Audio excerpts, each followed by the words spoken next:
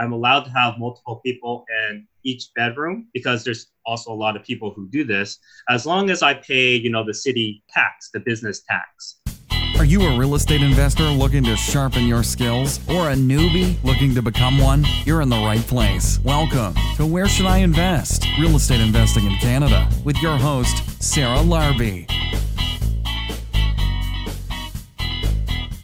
Hey guys, welcome back to another episode. This is Sarah Larbi and you are listening to Where Should I Invest? Today's guest is Ryan Cha, who graduated with his Doctor of Pharmacy back in 2015 and has done that and also became a real estate investor, and he's been able to create some really good cash flow through renting some rooms in his properties over time, and he makes just under $11,000 per month in rental income. And he started not that long ago. He bought his first property in 2016. So, this is not a get rich quick thing, but you can do it over time consistently. And it's not going to take 30 years either. So he's got some great properties, and he's actually doing it a little bit differently where he's doing shorter mortgages. So rather than amortizing it over 30 years, he is putting his mortgages as 10 years and 15 years for different reasons, and everybody's got their different strategies. So super interesting. Hope you guys enjoy the podcast. And by the way, if you haven't yet gone to therightclub.com, we have now launched a whole online platform so you guys can actually ask questions, get answers for any real estate investing questions you might have, find your team of experts as well to help you move forward, get referrals, and so much more. So check that out, therightclub.com. It's free to register. You might as well, and feel free to add me as a contact as well. So hopefully you guys enjoy the podcast, and reach out if there is anything I can help you with. Sarah at sarahlarbi.com. Ryan Cha, welcome to the show. How are you? Great. How's it going, Sarah? Thanks for inviting me on the podcast. Absolutely. My pleasure. Now, where are you dialing in from today? I'm dialing in from California. California. I'm a little bit jealous of your weather. Oh, yeah, definitely. Whereabouts in California? Sacramento area. Okay. But I actually invest in Stockton, California, which is about an hour away. Awesome. So how did you get into real estate investing? I would say I was first inspired by my grandpa. He bought a couple properties in the Bay Area. And then from that, he was able to retire early. And basically all the rental income paid for all of his expenses. So that's how he was able to retire early and then basically have the income paid for all of his expenses until he lived to a ripe old age of 93 and a half. So not only that, he was able to help pay for my college tuition and that of my brothers as well. So I realized that real estate is really one of the best ways to create generational wealth. And, I kind of got into the whole financial freedom movement, right? Where basically I want to be able to do what I want, where I want, with whom I want to do it with, and basically live a life on my own terms.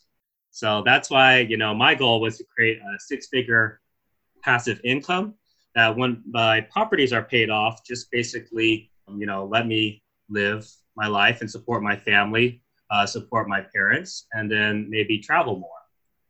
Awesome. So what does your portfolio consist of then today? So it's 4 single-family homes. I bought one a year. I started in 2016. I wanted to get started right away. First of all, I graduated as a pharmacist in 2015. So after a year of saving up, I just put all of my money on a down payment on my first property. I bought for $262,000, and it went up to $320,000 around now. So yeah, just from the appreciation, I actually made quite a bit. I did actually make mistakes as well on that first property, which we can talk about later. And then I bought one property a year after that. And now I'm 27 and I have 4 single family homes and 18 tenants. And that makes me $10,755 in rental income per month. So what's your tenant profile? So I invest in college towns. What I do is I buy a single family home, about 3-minute walk from the college. And then I try to create extra bedrooms where I can. So I'll turn an extra family room into like a bedroom, for example, or sometimes I'll put up drywall and create an extra bedroom that way. And that only is like $1,000 project or so, but each room rents out for around $620 per month. That's totally worth it to put in that extra room, and then it really maximizes my profit. Usually I would be able to get like $1,700 on a property if I were to rent it out as a single family home. But if I rent out per bedroom as like a kind of like a multi-unit property, then I'm able to get $2,700 to $3,100 per month, depending if I do a 4 or 5 bedroom.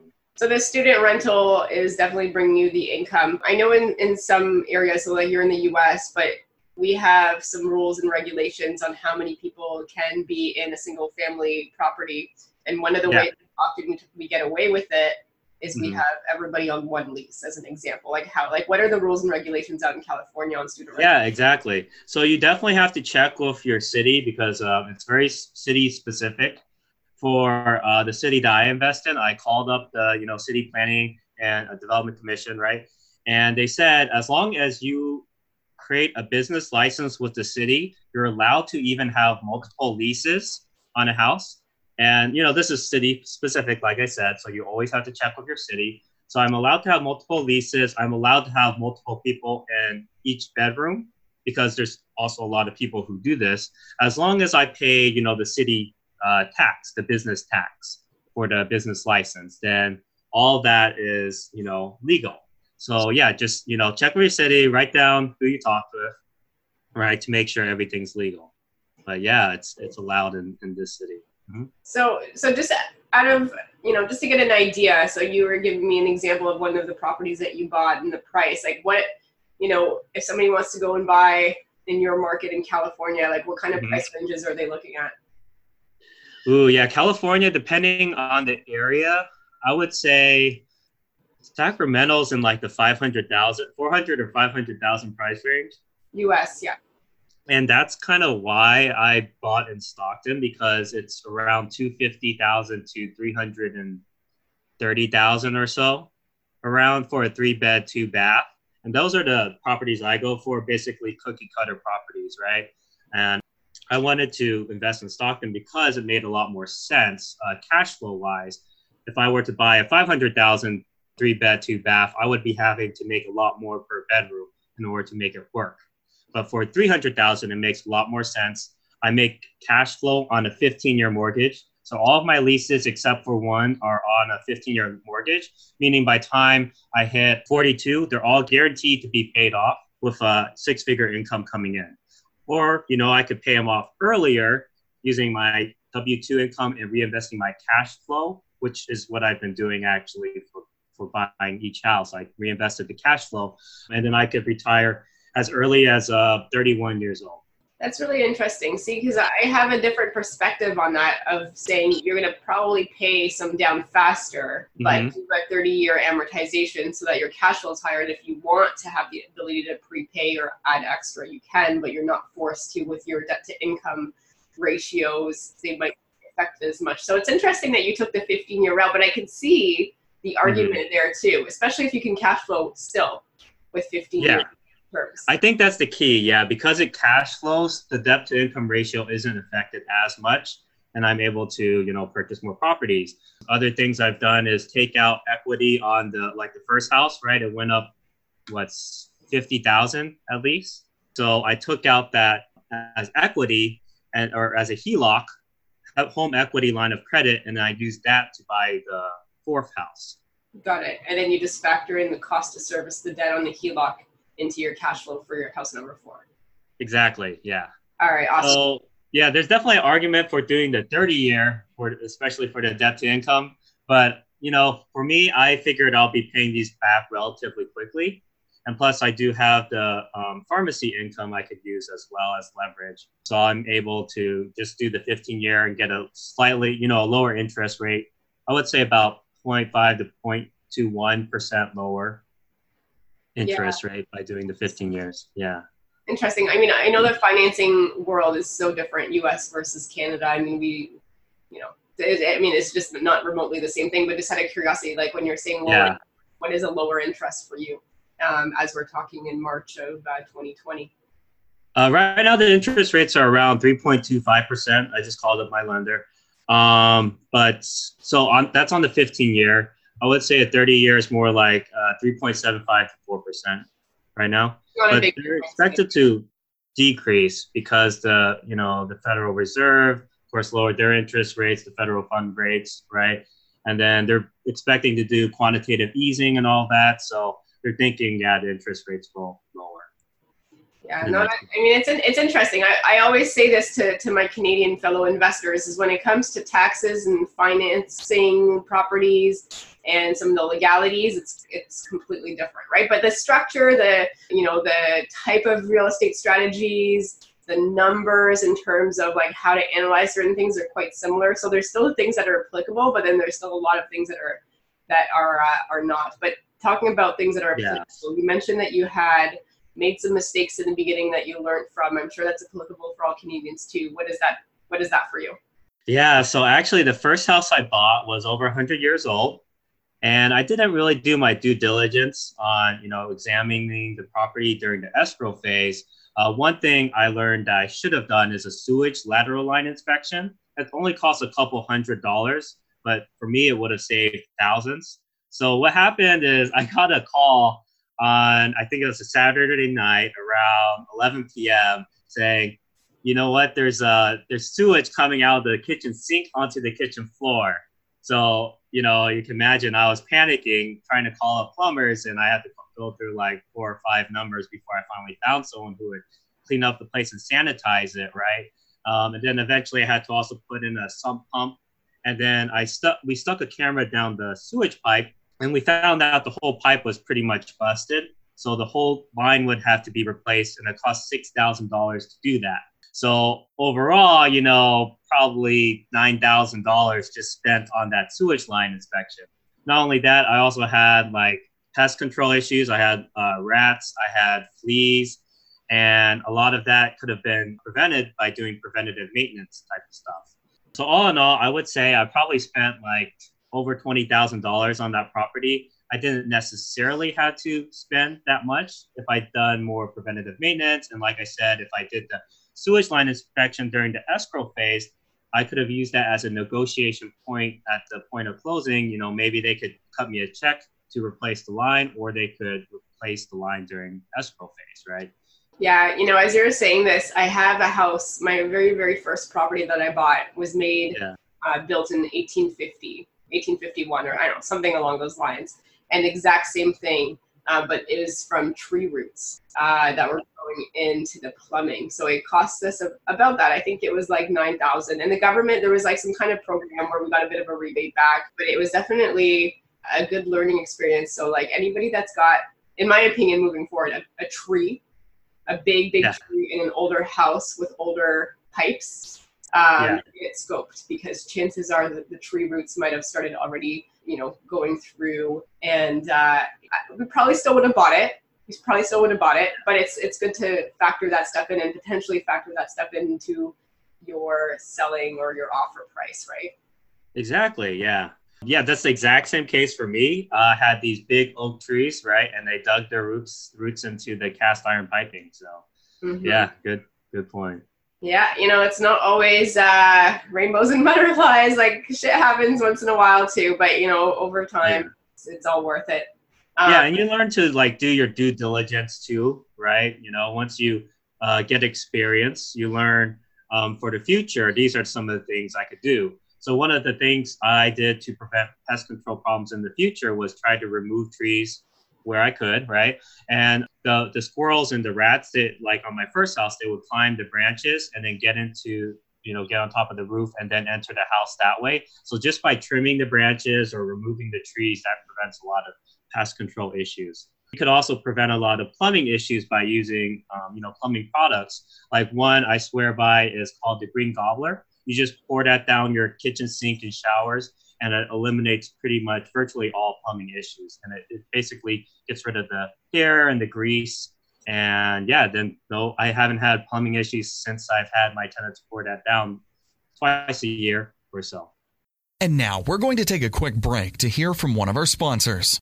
Hey, I just want to take a moment and interrupt the podcast to introduce you to my mortgage broker, Dalia Barsoum, and her team at Streetwise Mortgages. Because everything around us is changing, the world as we know it is not going to be the same. COVID-19, the economic crisis is a time of uncertainty for many of us, and the lending and real estate landscape, they're changing quite rapidly day by day. Today's financing and investment decisions are going to be different than the ones that we made yesterday. Dalia and her team are going to be able to help us maneuver through all of this. They're property investors themselves, so they've worked with thousands of real estate investors across Ontario, and they have their pulse and their finger on what's happening around us in real time from a real estate financing and investment point of view. Her team of advisors are committed to helping us keep informed and get that up-to-date information. And they're also going to be able to help us navigate through this crisis to also mitigate and minimize any financial distress during this whole transition, and also help us emerge out of this in a strong financial position so that we can leverage ourselves for some great opportunities that are going to be coming to us. They've been able to help many investors in times like this by really planning out your plan for the good, but also for the bad, because these circumstances that are happening are going to be very individual for all of us.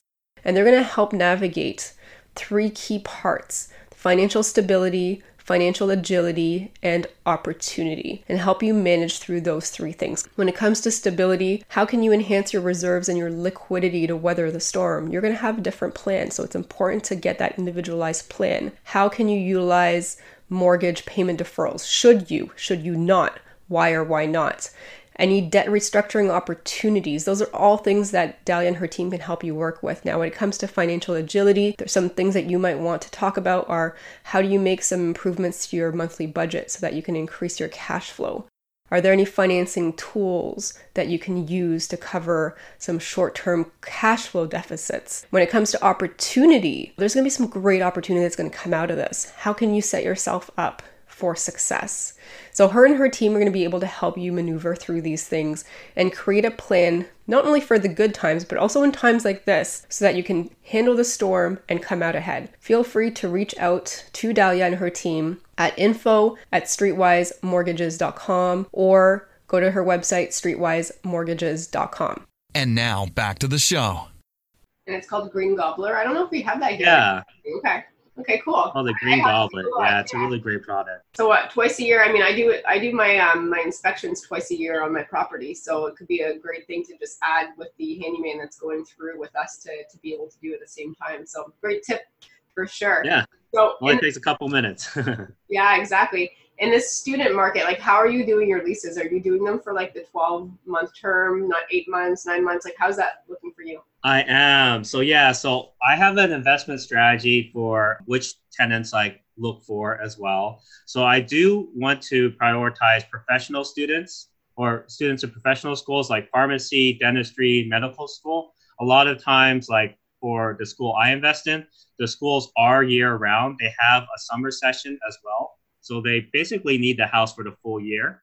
So that's one reason I do 12-month leases. I do find undergrad tenants still. I usually prefer third or fourth year students because they're usually more mature than the first and second year students I find.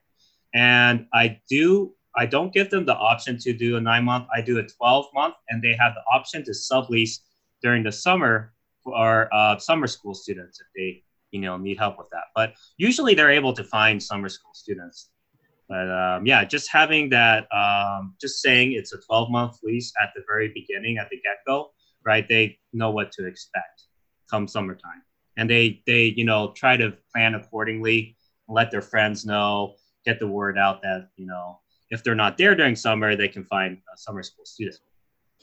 Yeah, absolutely. So that's interesting. So here's my next question, and depending on when this airs, it may still be applicable or not. But so you've got these students, they're paying monthly, and then all of a sudden with Corona, school shuts down and everything's virtually, so they technically don't need to be there anymore. Now what?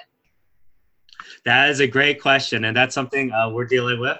So So far, I've only had 3 tenants out of my 18 tenants say, hey, the school shut down. I'm going home back to my hometown, right?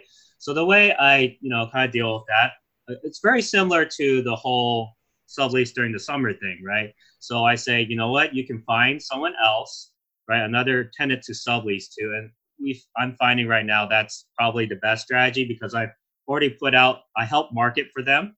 And I've already had 5 people contact me for potential sublease. So that will cover those 3 tenants, very well.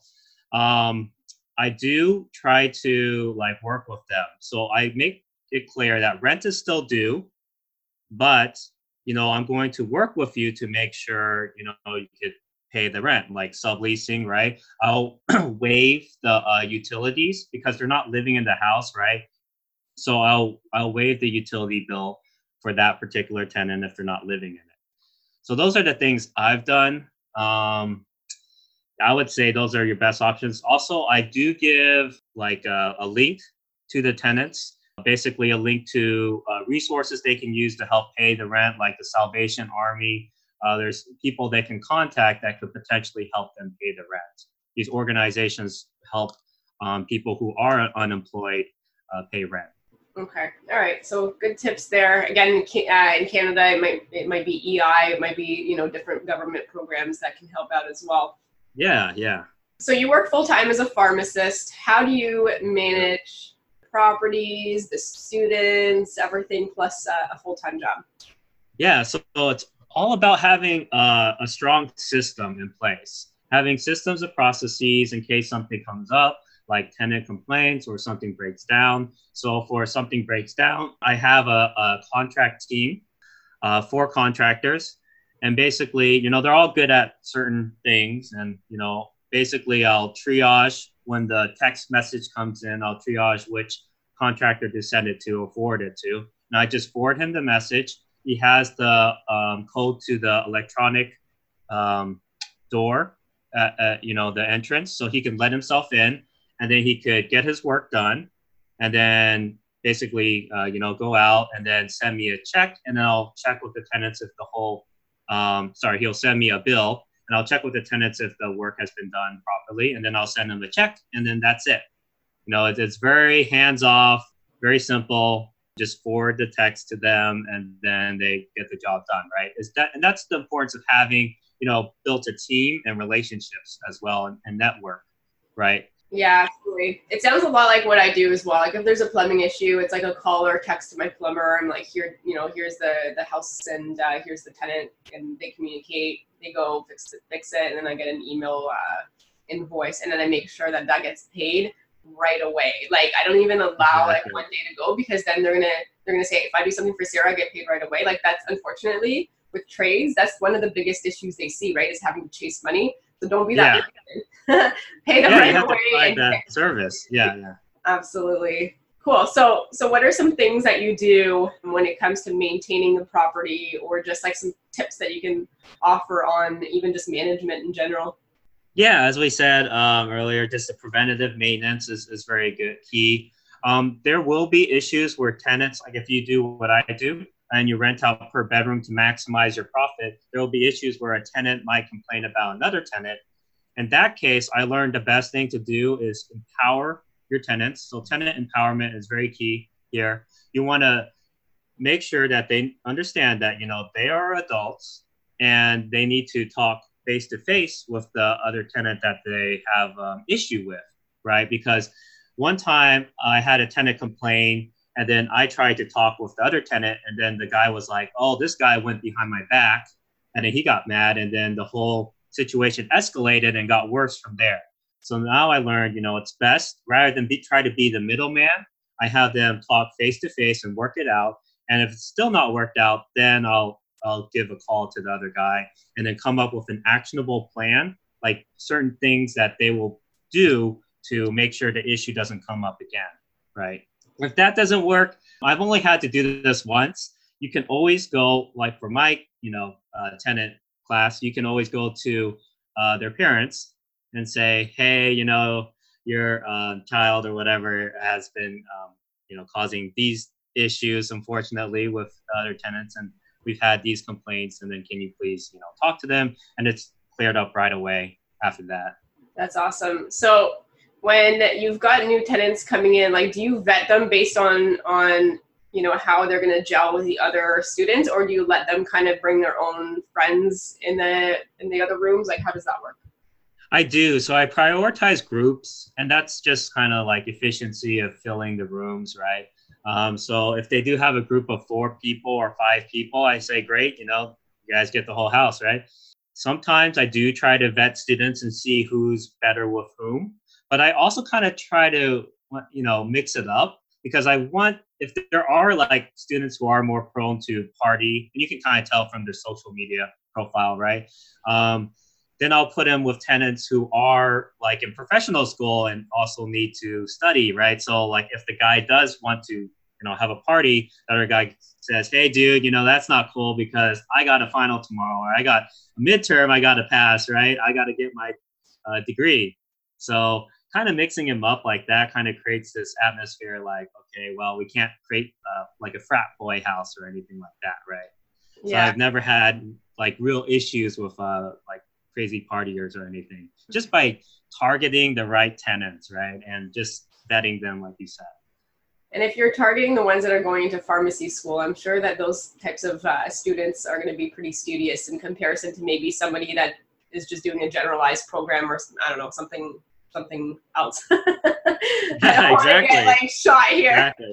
If I like saying another program, but they're all very. I would say a lot of them, they just use the house to sleep and shower. And most of the time they're studying at the library or they're in class, right?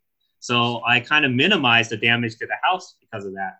And not only that, the parents, sometimes they'll come in and they'll clean up for their kids. And so they'll vacuum the whole house potentially. And so I also have that added benefit of the tenants help maintain the parents help maintain the houses too. Do you provide them things like vacuum and cleaning supplies, or is that up to them to buy? I do, yeah. I do provide like everything I can, all amenities I can, all like furnishings. So I provide for each bedroom, I provide a bed, a desk, a chair, and a nightstand at a minimum, and a standing closet if there currently isn't a closet. And then a vacuum cleaner, like a shovel, a rake, like do you provide those things too? I guess you wouldn't yes. in California. But yeah. I try to get it from the previous owner, obviously at a discounted price for the most part. But yeah, I do provide everything, and it's a big, like, you have to, of course, put up the capital expenditures one time, but then it pays off in the long run because your house is now a lot more attractive, right, to the student market. And plus, you're able to write off all those expenses in your taxes. Absolutely. Why not? So when it comes to like water, gas, hydro, I guess whatever you guys have out there, how do you split that? Or is it included in the rent? It's split evenly among the tenants.